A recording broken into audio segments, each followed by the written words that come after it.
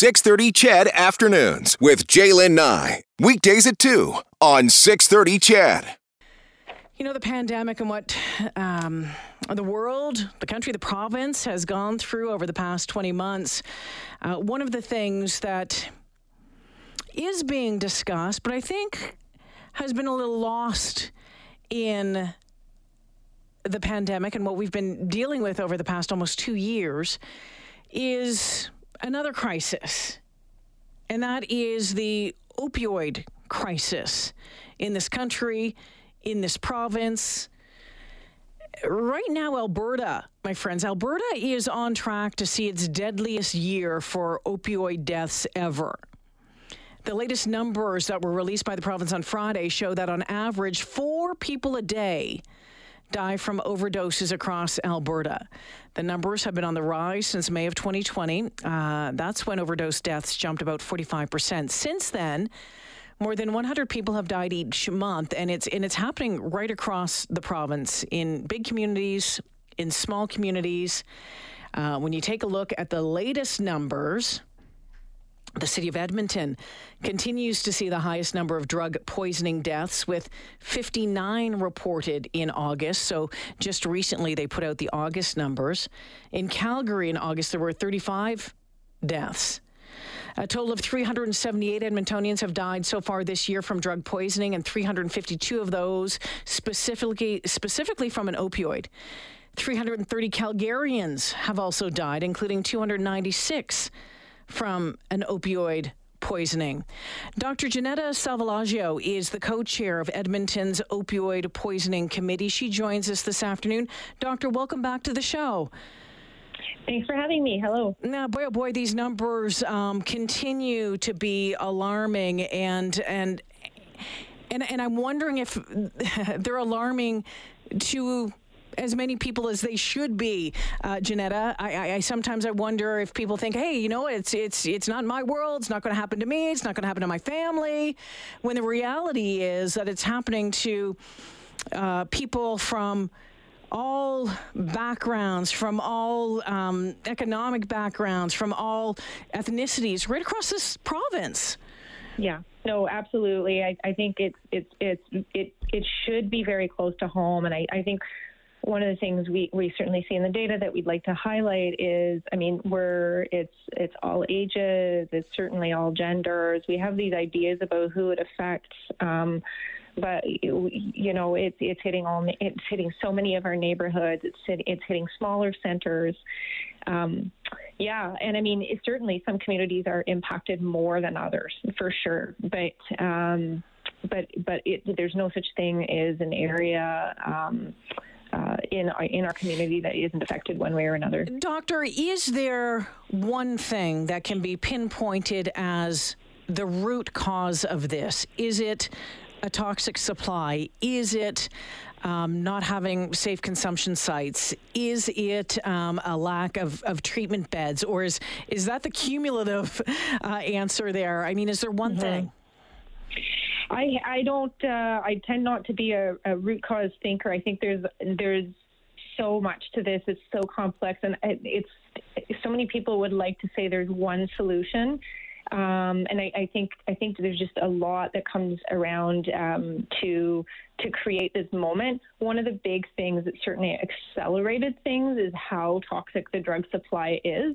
But the drug supply is this toxic, you know, for a variety of reasons. One of which is just the overall policy direction over the past, you know, decade, admittedly, but if not further, and just the notion that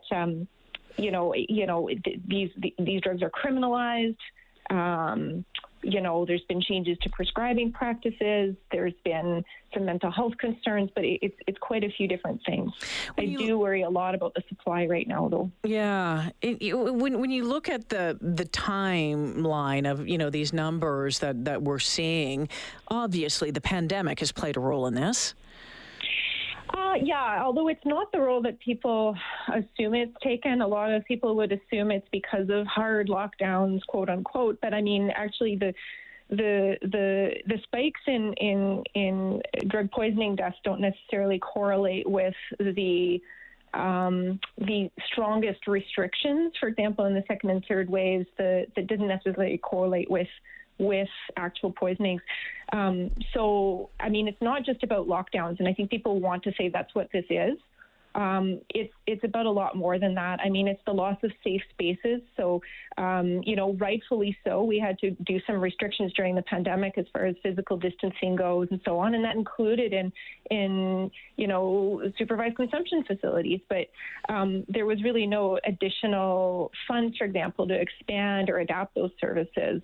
And then meanwhile, we have health system overwhelm. So our ability to respond to a poisoning event is delayed. It's going to be delayed. So there's a lot of these things.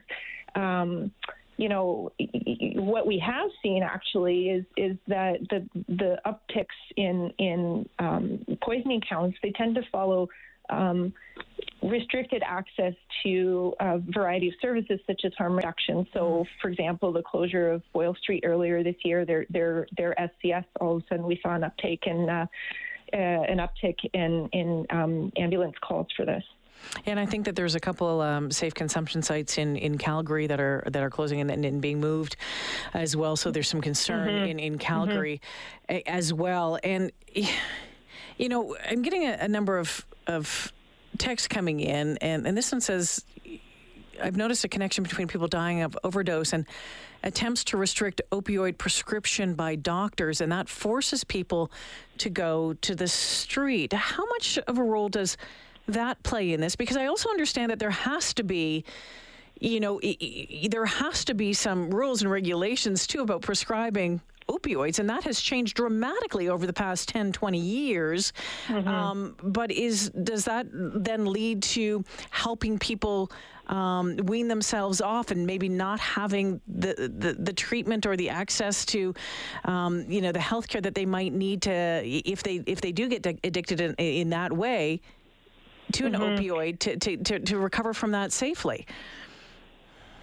Yeah, I mean, I think a lot of people would like to solve this with this single notion that we're going to solve this through deprescribing or through the offering of treatment beds or so on. And it's not that simple. And what we do know actually that deprescribing, if it's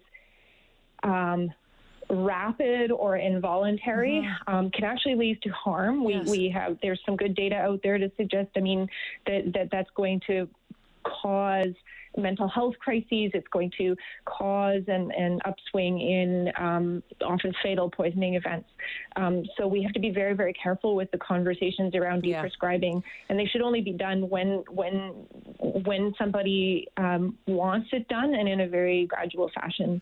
So before I let you go, Doctor, I mean, we've had these conversations, and we continue to have these conversations. I think it's important to shine a light on these numbers, the fact that these numbers continue to go up, that we still have an obvious issue, a crisis in this province, in this country. How, we can keep talking, but is anyone listening? I guess that's my question. For what needs to be done, if that's increased, consumption sites, it's, maybe decriminalizing or looking at that, where's that conversation going? Yeah, well, I can tell you what the conversation is in the front line and among people who are living this experience, living this moment. And the conversation is going to create safe spaces so we don't have to use alone. So that does mean expanding access to supervised consumption services, and not just virtual, but also in person.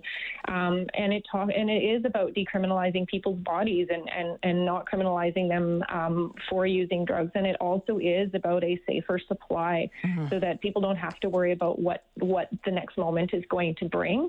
And how do we get there? I think the public just needs to understand that these are potentially life-saving measures, and that we have to have a conversation. And it begins with those of us who vote in people who are in a position to change policy and change the direction of this crisis. And we'll have to leave it there. I always appreciate your time, Dr. Salvalaggio. Thank you so much. Yes, thank you. Take care. Dr. Janetta Salvalaggio joining us this afternoon. Alberta, this province on track to see its deadliest year for opioid deaths ever.